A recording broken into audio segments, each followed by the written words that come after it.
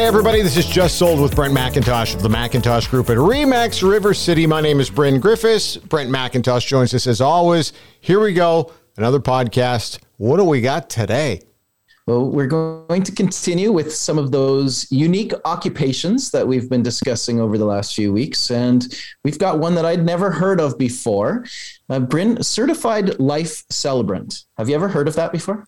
I haven't, but I could probably guess. But why should I do that when you have somebody to talk and tell me more about it? We're joined by a longtime friend. Maurice Perreault is with us. Maurice, how are you? I'm fine, Brent. Thanks so much. And thank you for welcoming me and inviting me to your show. Well, again, thanks for joining us. And tell us, what is a certified life celebrant? So a certified life celebrant is a person that celebrates a funeral. Okay. Funerals have evolved over the past few years. For years and years and years, funerals were always celebrated by a church official, priest, a rabbi, minister. Sure. And lately, that's taken a twist because their focus seemed to be on the afterlife. What happens to you from the day you die after that? Yeah. A life celebrant's focus is what has happened to you before the day you died. Let's celebrate that. Let's make that a reason to celebrate your life, why you were on earth, why were you here? What did you accomplish? It could have been just something this big, or it could have been something huge. It doesn't matter. Everyone has something to celebrate. Well, is that ever cool? Well, that's not something that you've done for a long time now, is it? It is not. I've only been involved in for just over a year, about a year and a half now. Okay. So, well, let's talk about you real quick before we go on and talk about your new occupation, so to speak. You've done a lot on your time here on the Earth. Tell us about yourself. Okay, well, I've done a lot, but as you get older, you tend to do a lot, and I am getting older, of course, which is probably good news. So I'm retired. Basically, I was born and raised in Edmonton, so I'm an Edmonton person, lived here all my life. I'm a retired police service member. I served my 25 years in the police service. My wife and Marguerite and I have lived in the county of Strathcona since the early 70s, I guess. And I guess you might say I'm semi-retired. My outlook is that I don't want to retire.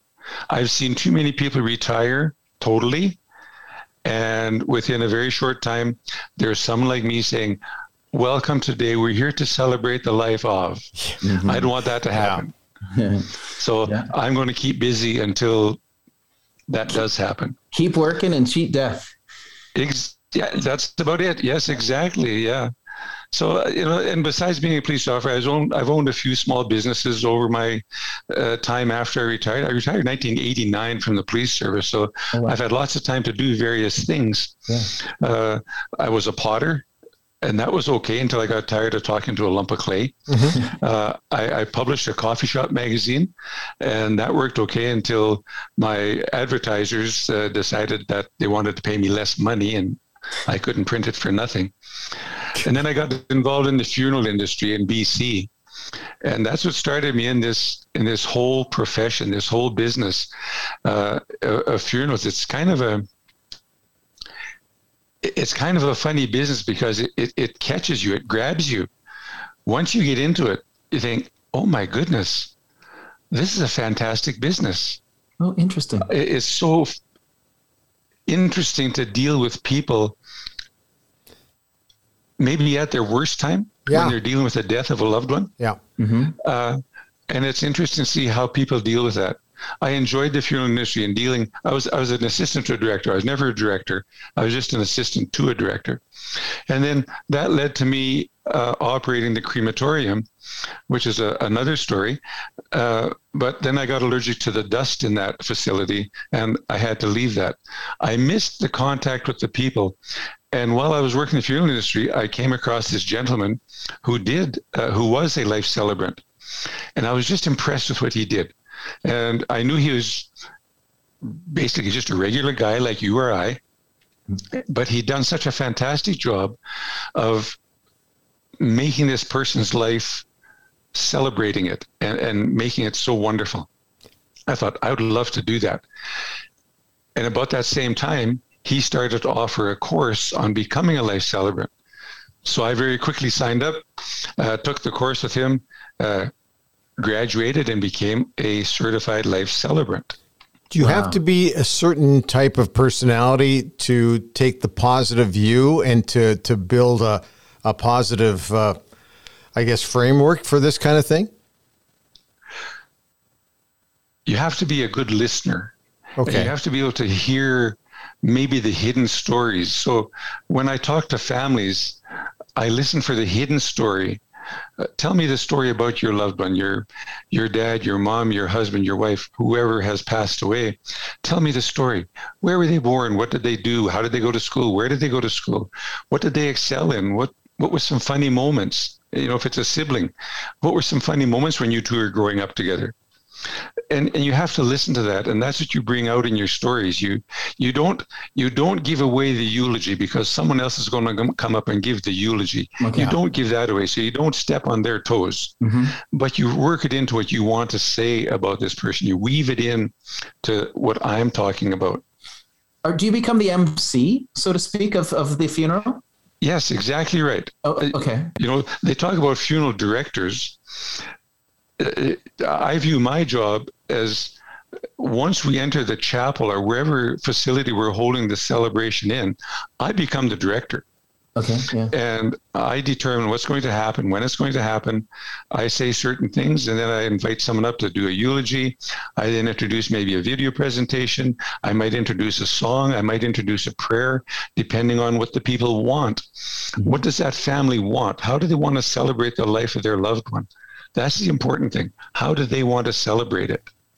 Yeah, it's almost like your, I don't know if this is a terrible reference or not, but almost like a wedding DJ that they find you. There are people in this industry that actually are wedding celebrants is not quite the right word because you have to have a special license for that. Right. Mm-hmm. But they do both. They do a wedding or they'll do a funeral, sort of get you coming and going. Tell us about the course to become the certified life celebrant. What does that involve? So when I took it, it was during, of course, COVID. So we couldn't meet. It was online, much like we're doing right now. Mm-hmm. And the fellow running the course sent us the assignment for the week and what was going to happen. Then we'd open up the Zoom meeting. We'd go through a presentation where he showed up slides and he'd talk about the slides. We would also have to do presentations on it. Your assignment for next week is to do a funeral, a life celebration for this person. And he'd give us all a different person with a short story about this person. He'd do the interview, in other words. And we had all the answers in front of us, and we had to make up the celebration and present it to our group. Most of it was that sort of thing, hands-on learning, where you're in front of your group of your people, and your peers actually get to talk to you and ask you questions and support you and give you positive feedback on what you've done. So it was very interesting. So with COVID is on right now, and so obviously in some situations, it's kind of restricted the amount of people that could attend an event.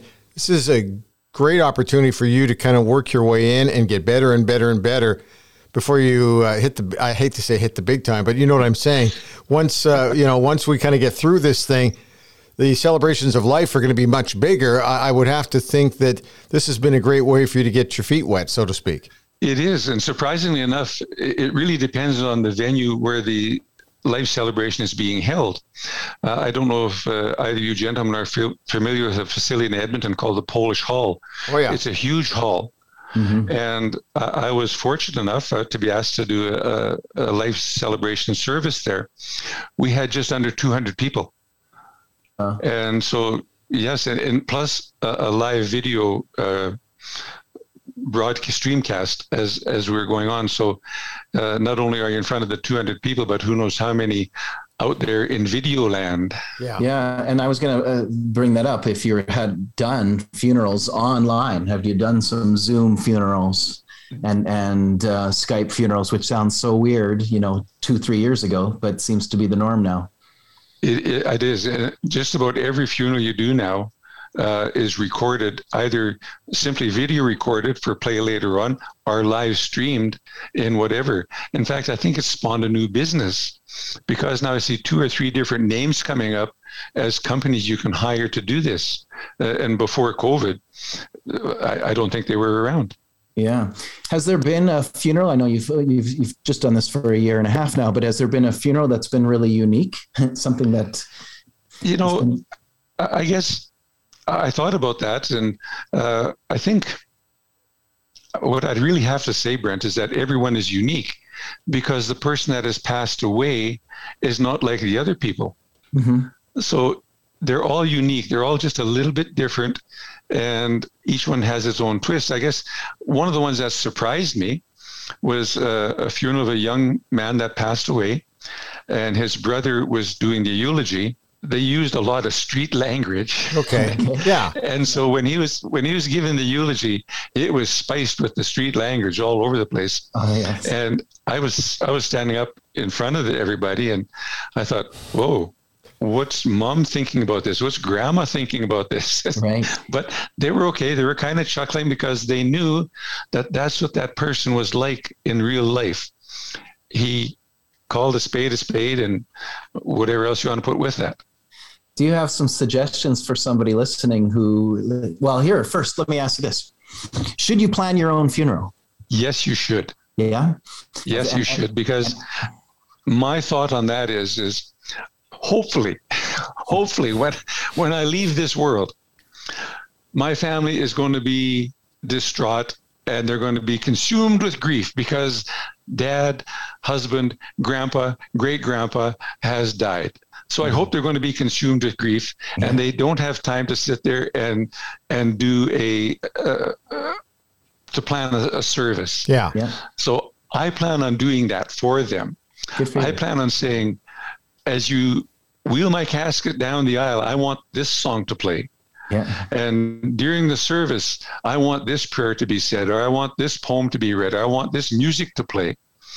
And then when we leave, I want this song to be played, because I know it's going to make people cry, and that's what I want to happen. I want people to cry when I leave. Yeah. And so, yes, you should plan your own, because don't leave it to your family. One of my favorite comedy episodes, Mary Tyler Moore, way back in the 70s, had an episode. It was the death of Chuckles the Clown. It's a great episode if you ever get a chance to watch it. And they talked about the difference in emotion between crying at a funeral and laughing at a funeral. Is it a really fine line? I got to ask you that. Is it a fine line? Gosh, I've had both. When I interview people prior to everything happening, sometimes they're very emotional. They're crying because their loved one has left them.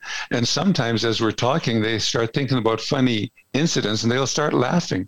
And one leads to another, leads to another. At the service, at the celebration, I find that it's very easy to control what's going to happen to the attendants, to the people attending the celebration of life, by what I say. Right. Yeah. And so I take my cue from the family. If the family has been distraught and are very upset, I'll talk a lot about grief and how grief affects you, and that it never really leaves you. Right. If they've been joking and laughing and happy times, I will play on that. I'll talk about the happy times. One time, I was up giving my spiel, talking about the deceased. I got involved in my own talk. I had to step back, take a few deep breaths, get the frog out of my throat, and come back and continue on. Oh, wow. So I learned one thing: never listen to yourself talk. Yeah. Yeah. It's really fascinating.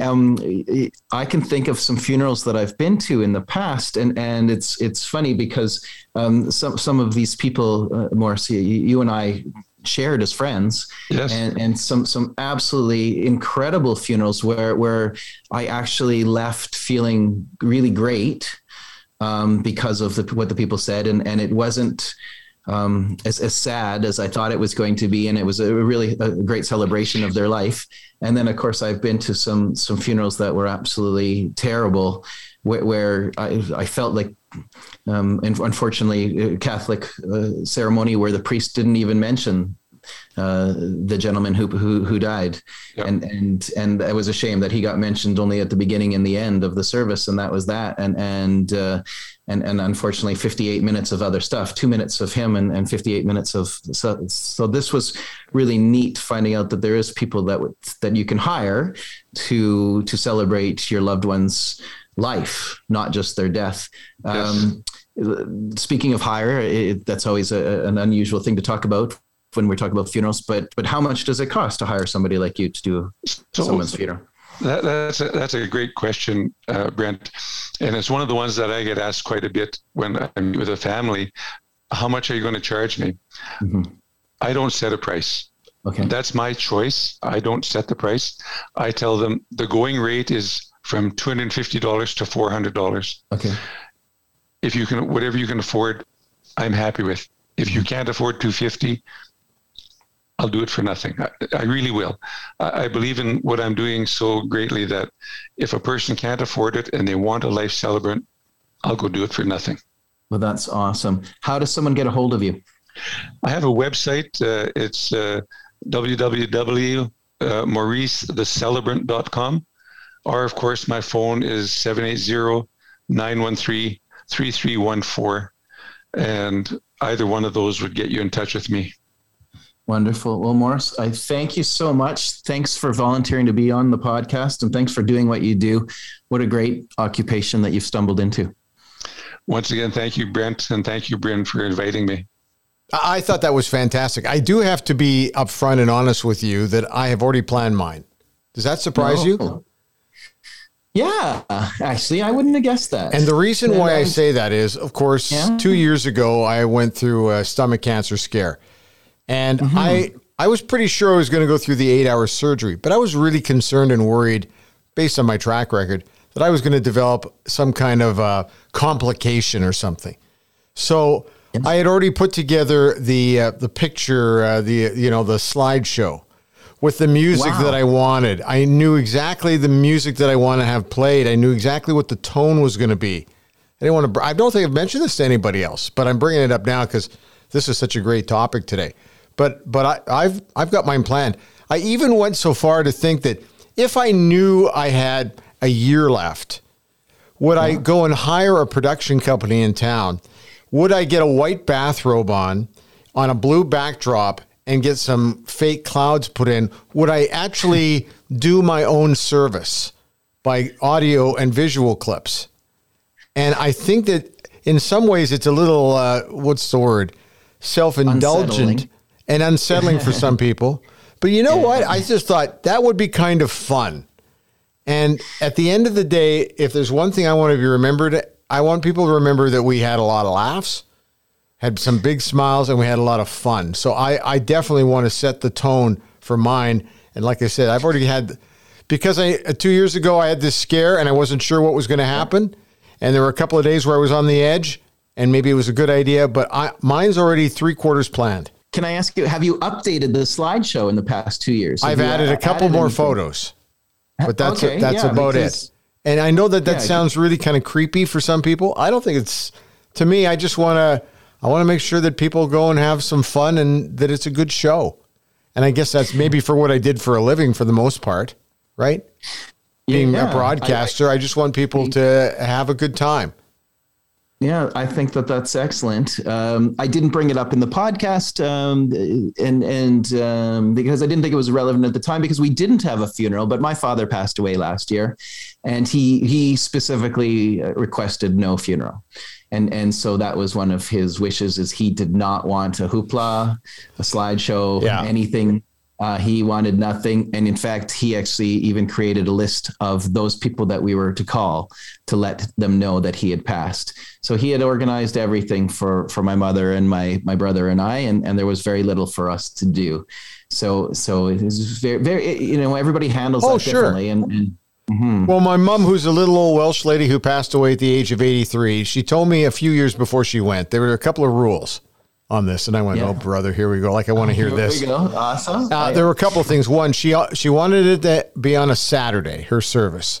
That way people from out of town could come in. The other thing she wanted is she had to have it at her church, which is fine. They have a gymnasium downstairs. She said the service can't go longer than 45 minutes because people get a little bored. And she says, I want people to go downstairs to the gymnasium and have tea and Welsh cakes and little sandwiches. And I want that really to be the best part of it, is that people get a chance to talk and visit. If they talk about me, great. If they talk about me positively, it's even better. But for the most part, it's just going to be an opportunity for people to see one another and have a really good time. And that's how she lived her life. So, and the other thing she said, there's got to be plenty of parking.